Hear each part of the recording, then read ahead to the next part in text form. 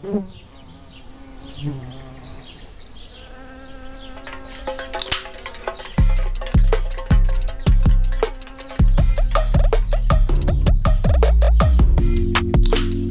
to The 10th Reign, a podcast for emerging artists. Join your hosts, Kevin Kirkwood and Kelly Thompson, as they share conversations with artists, collectors, educators, and gallerists. Through these conversations, they explore the latest trends, techniques, and issues in the art world. To learn more about their individual work, please visit their Instagram profiles at Kevin Will Paint and at Kelly K. Thompson Art.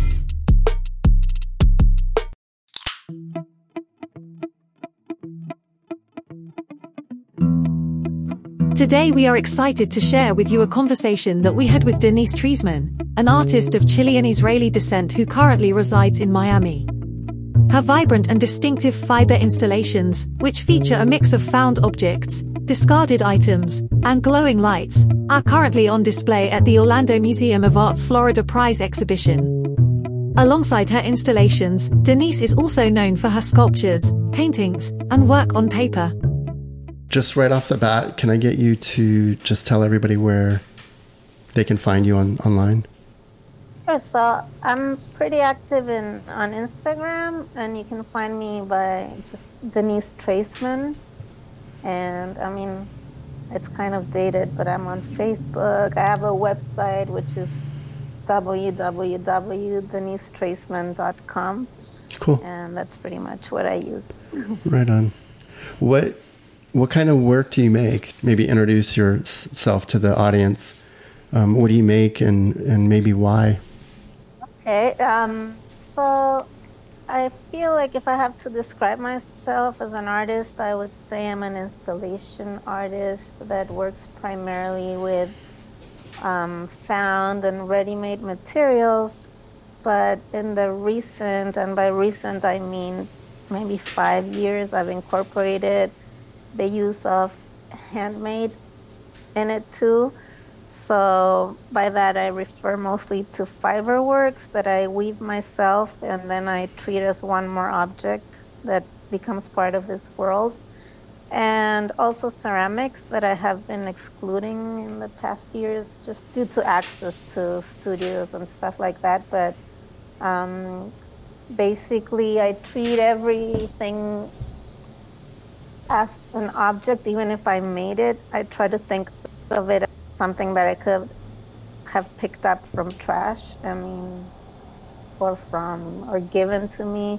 I mean, my work has evolved a lot, and it has to do also with moving a lot and the location. So I always feel like explaining where it all began, and it doesn't necessarily translate to where I'm at this moment, if it makes any sense. I don't know how familiar you guys are with my past or my initial work, even when I was at grad school, but let's dive into that a little bit. Very current. Maybe talk about that a little bit. Yeah. So I did my MFA in New York at the School of Visual Arts, and I actually did a year prior to that in San Francisco at SFAI, which is why I lived there for a year. But prior to that, I spent a summer in New York, and I became really obsessed with the amount of like things that were put up out on the street. And like coming from South America myself, that was just like incredible that was the landscape basically. I mean, all kinds of stuff, furniture, toys, doesn't matter. I mean, it happens in general. It still strikes me as like new in the US in general, but in an urban setting where you're walking everywhere and it was just part of your everyday, it kind of like changed my whole view of art. Because before that I used to like paint, kind of like an abstract painter trying to be, because I really didn't know so much what I was doing. I mean, obviously I had an idea of color, and that still comes across in my work. But anyways, so I did this first year in San Francisco just because I didn't get to school in New York the first time I applied. And then I reapplied. And I reapplied as a sculptor with completely new body of work that was more sculptural. And then, yeah, I just couldn't stop working with things on the street. I mean, part of my first initial investigation was really actually making what I would call at the time like street interventions. So like spraying objects or like making a quick assemblage that was ephemeral and documenting it. Sometimes I would print those photographs, and in grad school you have all these conversations like, what is this about? Is this a performance? But I wasn't interested in that aspect. I don't think it was that interesting.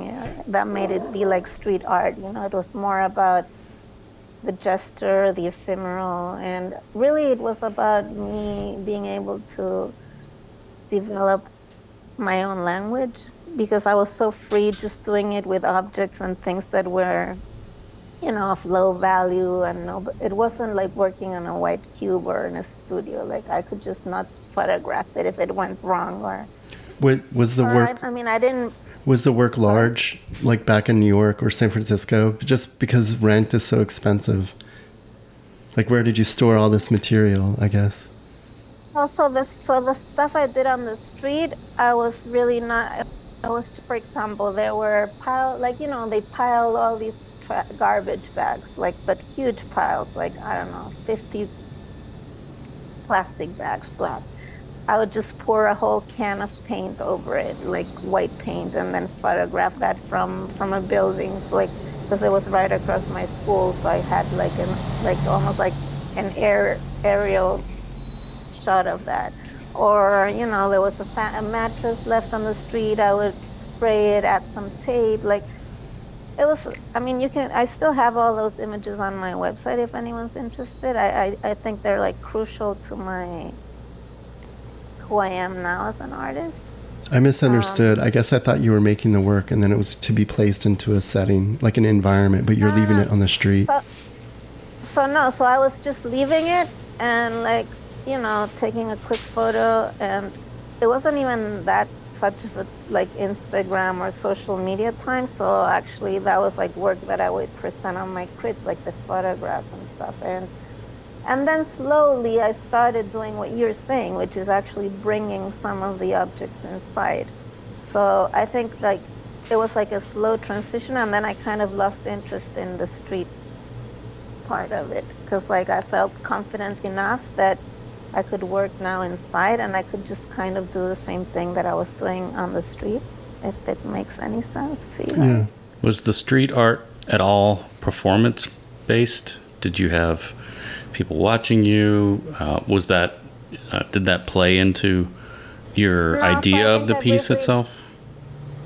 No, and I later in life I did perform twice on the street, but it was just random stuff that took me there. But I would say performance is one of the few things. I mean, technology, I guess, because I'm not good at it too. But performance is not something that I feel comes to me naturally. I feel a little bit I have to do this, embarrassed or. So that's not an inherent part of what your body of work is about. Yeah. So, but there was that conversation, because you're in grad school. They're questioning every move you do, right? So it's is this about the action? Is it about the final piece, the process? And for a while, people thought these were so interesting. I should just do that. I should turn it into performance. Blah blah blah. But for me, it was more no. The quicker I could do it and run away, the best, the better, kind of. I don't know. That sounds like part of the performance too. Oh, true. Could be. And Kevin also mentioned, and I'm interested because found objects play a part in my work as well. My biggest issue is finding a place or a reason to keep things. And space is always an issue, especially, I'm in Savannah in a pretty small place. So I was very interested in, when reading about some of your work, that you find them ephemeral, and to the point that you don't hold them up to such a regard that once it's done, it's in that state forever. You recycle things, pieces that you've already done, Can you talk about that a little bit? Yeah. So what I mean by that, and again, that has also evolved a lot, but I feel like just like a painter that has like paint tubes or whatever. For me, those were my objects, and some of them had marks. Like for example, if I sprayed them or cut them, or if they were torn or whatever. Like, I mean, I do feel you, because sometimes one feels like stupid. It's like, okay, I have this umbrella. I could throw it out and buy one exactly the same in 3 years if I need that for a piece. But there's something about that just doesn't feel like right to me, because for some, like a lot of the objects that I have or that I've used, they kind of contain a history of every piece that they've been part of. Also, it doesn't matter to me. I do not keep like a record or like a I don't know how to call it in English. Like, oh, this piece was found on 22nd and 7th Avenue on January 20th of 19. No, I don't have that. But I do remember everything, like myself. It's almost like a personal journey. When I pick up an object, I'm like, oh, I remember this piece. I found it when I came out of the subway here and there. And I remember it's been used in this and that. And like it kind of builds onto itself like a little story for me that maybe or maybe not comes across in the work at some point. But that umbrella might appear in more than one piece? Yeah, so like the same object sometimes has been part of one big installation. I mean, even at the installation I have up now at the Orlando Museum, like there's pieces, there's like stuff that, you know, like stuff that I've made, like weavings that have been already shown in different configurations, and also objects like inflatables and, you know, pieces of styrofoam and a lot of things that, again, yes, could I find another piece of styrofoam that is slightly the same size and you know, make something similar? Yes, of course. Do I do that sometimes too? Yes, but like I really have like anxiety of getting rid of my own things. I don't know, is this making me a hoarder? I'm not a hoarder in life, but I guess I totally understand. To some extent I am. I mean, and I feel you, it's not easy. I mean, it's not easy because I mean I still have a storage unit in New York with objects like taxi bumpers. You know, in New York City, yellow taxi bumper, the hot dog cart, umbrella, more than one. And people, even in New York, were like, oh, wow, where did you find this? I'm like, what do you mean? You just walk and you see all this stuff. You know, now are you so stupid like me to pay storage for shit like that? I'm sorry, but yes, I'm doing it. This is my vocabulary. And I strongly believe that, you know, everything, I don't know, I will use it at some point, and hopefully I'll have a big show where I could, you know, say hello to all of these things again. Well, you're attracted to something. That's why you pick it up in the first place. So it's not just a random thing. Whether it's the shape or the color, or the texture, there's something in that when you pick it up or notice it that you're drawn to. So I understand it's hard to part with those things when you think that there is a use or a reason for it. When I lived in New York, for example, I already knew that I could find another yellow taxi bumper, you know? I mean, if I needed to, I probably could even find a place to buy 50, you know what I mean? But I still want to keep the one I found on XYZ Street, or that reminds me of like, oh, I remember I was having dinner with you and we came out and that thing was there and I was stressed, but I had to walk the subway with like that, you know what I mean? Like, I don't know. It's the story, the memory that you appreciate. You mentioned the Florida Prize or the Orlando Museum of Art, and after looking at your CV, I noticed that you've been involved in a ton of exhibitions, and this podcast is kind of focused to emerging artists. So could you talk a little bit about your process of engaging with people so you can get your work out into the public? I mean, it looks like for the last 10 or so years, you've been in multiple bigger exhibits throughout, each year. And maybe just, can you tap in or tell us a little bit about how you get involved with that? Or how that evolved, maybe?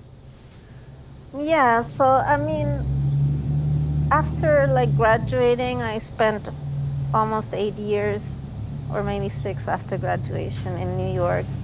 And, I feel like I really applied to a lot of things, artist residencies, I mean, opportunities of more permanent studios in New York. And then it was pretty organic. I can't really I wish there was one way or one method or one strategy, and I would be happy to share it. And I mean, I'm sure every artist, as successful as they are, they still feel like they could be more, like showing and doing more. Do you have a routine? I mean, do you have like a routine lately? About applications? Sure, yeah. Like every Monday, I'm going to dedicate every Monday morning, or is it just hearsay? You hear about an exhibit. I just have if I see I mean, now that I'm in Miami and I'm new here, kind of.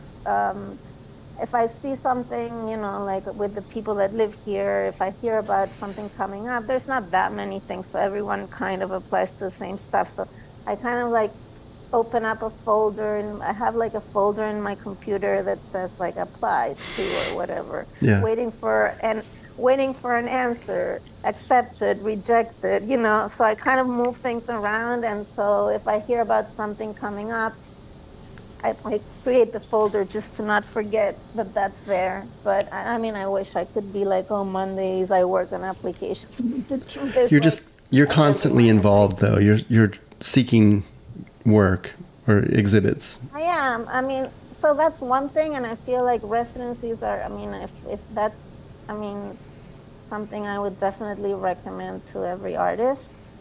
Of course, the more important the residency is, more important people you might meet, but they did open a lot of connections. And I think artists, man, I mean, at the end of the day, if you like another artist's work, you're gonna recommend or talk about that artist. I mean, and this is all again prior to this social media boom. Now more so, because it's easier. You just post something, people like it, they share it, and you can connect with someone just because they shared your work on Instagram, right?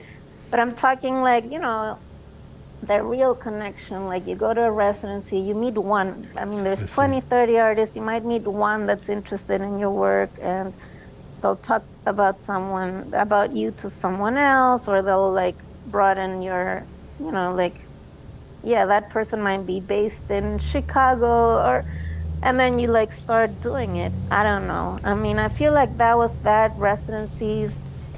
And then I got a studio. I had at the Elizabeth Foundation in New York for 4 years, and that was a great place to be because it's in the middle of the city. They brought a lot of professionals. It was a real program with support. And then people I met along the way, a few independent curators that like your work and trust you, and just make a lot of work, I guess. Yeah. Was it a residency that brought you to Miami from New York?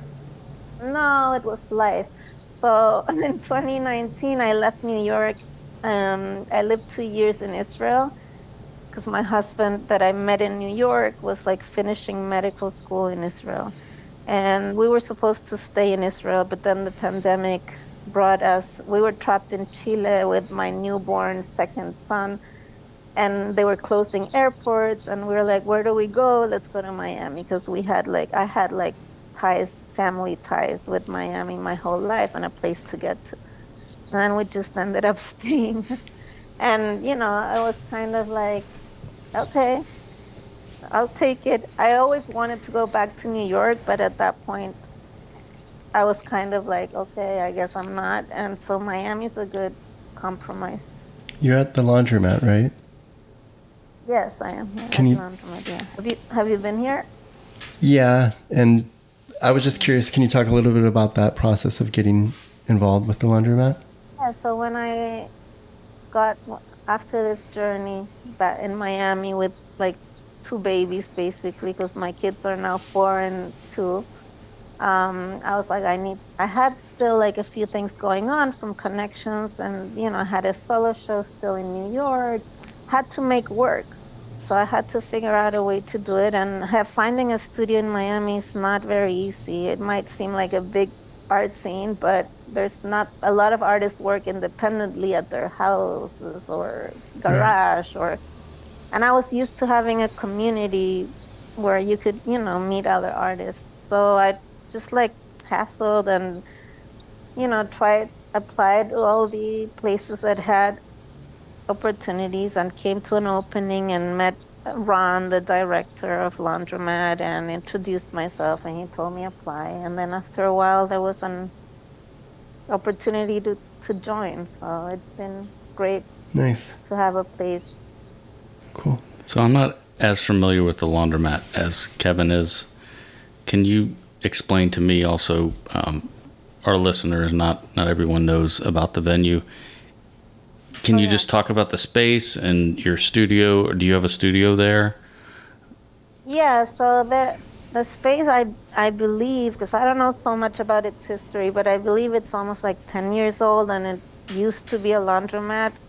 So it's like a warehouse kind of, studio. I think there's like 12 studios and a little exhibition space where the director, invites curators, curates himself. So he does like an open call once a year, which, by the way, for an exhibition, which is, you don't need to live in Miami to apply. So that's something that people can look into too. Right. And yeah, with each artist has a very nice studio, and there's a little community. We all work at different hours, but there's a good vibe. And exhibitions, whenever there's an opening, we are allowed and encouraged to open up our studios. So we do a little bit of like open studios maybe once every month and a half or something. Nice. Yeah, I've heard about it, but I haven't seen it, so definitely want to make a trek down there to please come look to at my that street and keep that on the list for the future. What are you working on now, or what's the future look like for your studio practice? So I'm working. I have my first solo show at a museum in January. It's a Awesome. museum in the Coral Springs Museum of Art. It's in Coral Springs, Florida. Okay. So I'm just producing a lot of Congrats, work. that's pretty awesome. Thank you. It's a pretty big space. And aside from that, I've started working with a gallery here, which is also kind of new. It's called Mahara & Co. We're going to go to the Swab Art Fair in Barcelona. So it's a group booth, but I'm going with her. And I actually have a group show in New York opening in September 15th at a new gallery also in Chelsea. What's that one? It's called like L'Espace. Okay. It was also through somebody I met here she's like based between Miami and New York. So I'm pretty excited and nervous because it's the first time I'm going to go since I left. It's going to be great. Hope so. But I have like that weird feeling of like, nobody's going to remember me. So is the work already, or is the material already in the area? Or is that what you're bringing, like the bumper and the things that you were referring to earlier?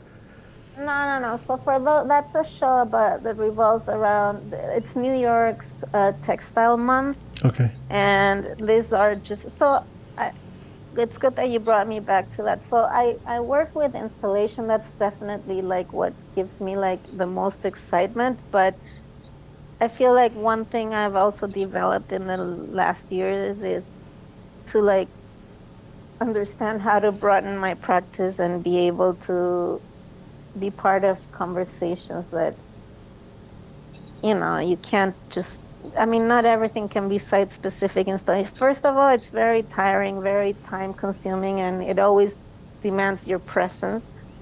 And second, there's a thing about the space. I feel like I need to really feel the space and feel like it's right to make a site-specific installation. I just like, if it's a group show and they're like, oh, make something in that corner, like it just might not feel right. I don't know if you guys, I mean, you mentioned you work with installation. I don't know if you feel that way, but it's like an installation has to feel like it's right and it has the proper space it needs. It's not, I mean, it's not just for the sake of it. So I work also in work. I mean, I also make a lot of works that are more obviously in size, but also in terms of installing, like things that I can just send and somebody can install for me, either with instructions or just because it's a simple assemblage that's all kind of put together.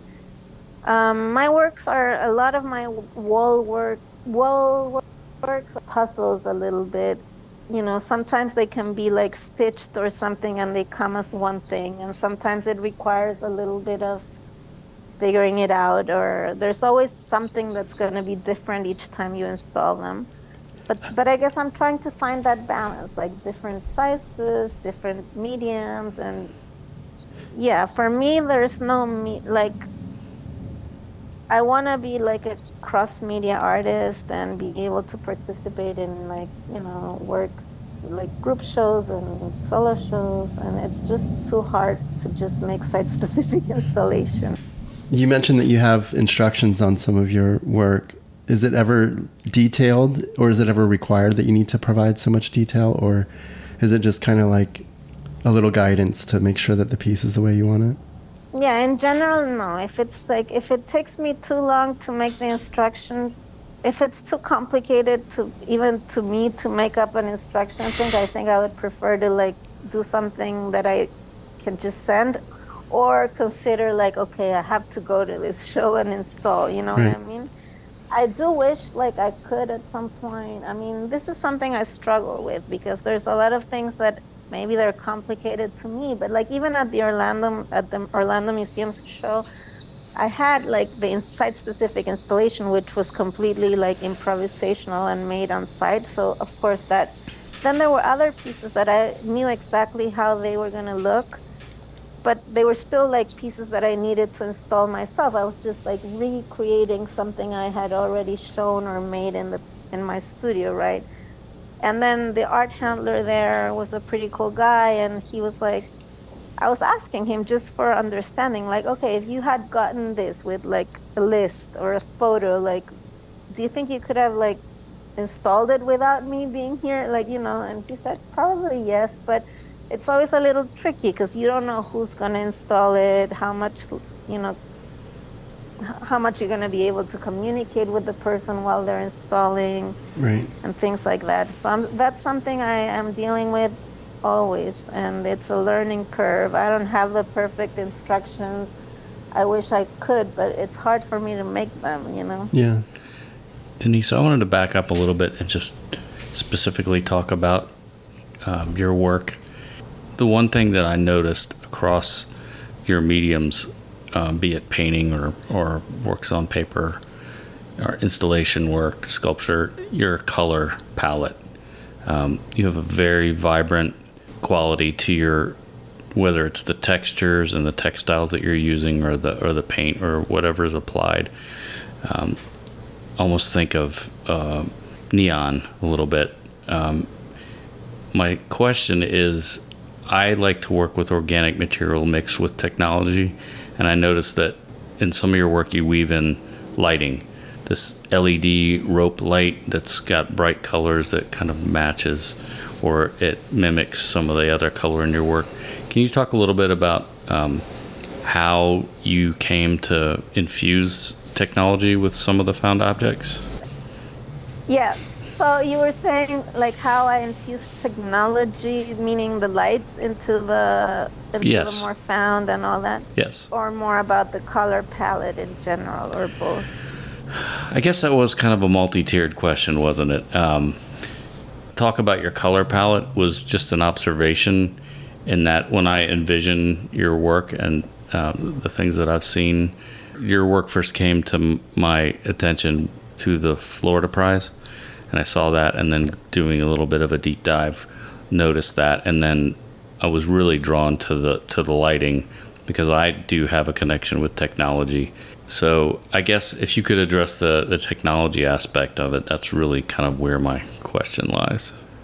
No, it's really cool to think about it as technology, because for me it's like paint, you know what I mean? It's just color, it's just neon, it's just like desirable material, if it makes any sense. So from the found and to, of course, nowadays I buy a lot of my materials too, and I participate of the consumerist culture, which is kind of my paradox, but that's where my whole statement comes out from. At the end of the day, the work is about excess, and why do we need all these things to exist? So it's not sufficient now with neon signs. There's LED lights where you can create the same neon sign without knowing how to, you know what I mean? Like, a lot of these things are just like things that exist, and why do they exist? Are they needed? No. But are they desirable, and do we want them? Yes. So what could be more desirable than light in general? Like, when I don't know. I mean, when I think of even traveling, what are the places that, I mean, why was I even so excited in New York? Was it the lights in Times Square? My first time, I mean, as a visitor. Or, I don't know, I had the opportunity to visit Tokyo. Like, to me, there can't be anything more, as like a landmark of something desirable is lights. From like Christmas tree lights, which I never had because I'm Jewish and I didn't celebrate Christmas. Like, I've always been attracted to lights. What about shadow? Use them. Does shadow interest you also? Not as like not really, but I mean, when I see other people working with it, I find it very interesting. Yeah. And I'm like, oh, that's a cool idea. Or when there's been like, you know, with lighting in an exhibition, sometimes there's weird things happening with shadows or reflections, and I am interested in but that. It doesn't, you don't focus on that. Not something that I would pursue like in a piece. No. Right. That makes sense. But yeah, I guess the talk about light has to do with a little bit with that. I mean, it's just purely desirable material. I love your description of it being like paint, because now that I think about it, it does fit in your pieces like pure color, like paint with a glow. Yeah, I do feel like, I mean, either if it's on a wall piece where it's more like it has sometimes more like a line quality, or in an installation sometimes it becomes more about like an area with a color. But at the end of the day, it's paint. I mean, that's why I was like, oh, it's interesting that it is technology, I guess, as you put it out. But I really see it as paint and drawing. Nice. So I know that your time's valuable. Do you have any questions that you want to ask her? No, I think I'm fine. As long I'm not in a rush. If Right. I mean, whatever you guys want. Yeah, we're trying to just make these episodes short and sweet. Yeah, but get the great information. One thing that I do want to ask is, what is in your immediate future? Well, I did mention the museum, the show at the. I have more than that. I mentioned the museum at show because it's like the thing that's coming up. But I will also have two-person show here in Miami at Club Gallery, also in January, with Francisco Donoso, who's an artist from New York. Cool. Friend too. And in 2025, I have another museum show at the Wiregrass Museum of Art in Dothan, Alabama. 24, no? Sorry? In 25 or 24? 25. So oh, wow. Yeah. So it's very exciting. I feel like, oh, I'm a real artist. Your calendar's filling up. Yeah, I'm like, I'm sorry, I can't deal with you now. It's nice to say no when you have something else because you're in demand. No, but it's not. I mean, I want to say that also when you're asking me, like, what would you tell an artist? Like, I feel like I've never stopped making artwork. I don't know what comes first, like that or the other thing. But I've always, I mean, even when I was pregnant, when I was living those 2 years without any artist community in Haifa, Israel.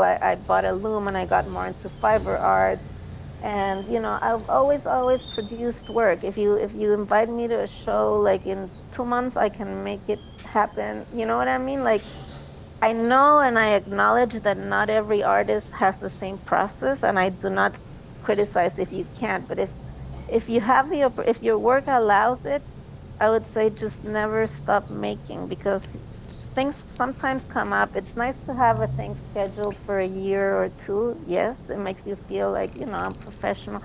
But, you know, sometimes like things come up in short notice, and if you can be part of it and it's something that's good for your career, why not? I mean, so I think, yeah, never stop making just for the sake of the process, but also be ready for surprises.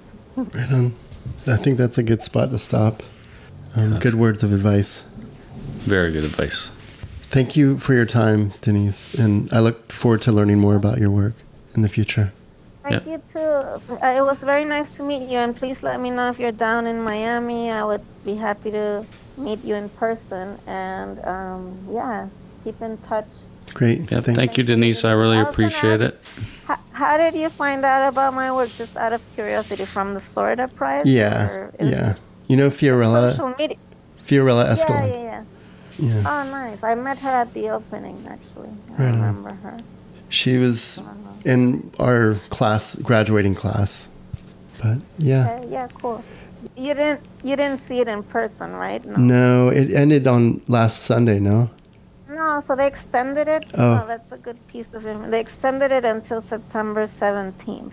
Cool. Oh, that's great. Still far from you guys, but if somebody who's listening to this is in Orlando, they can still check it out. Right on. And if you know of any other artists, like within the laundromat community, send them my way if you want, and for future episodes.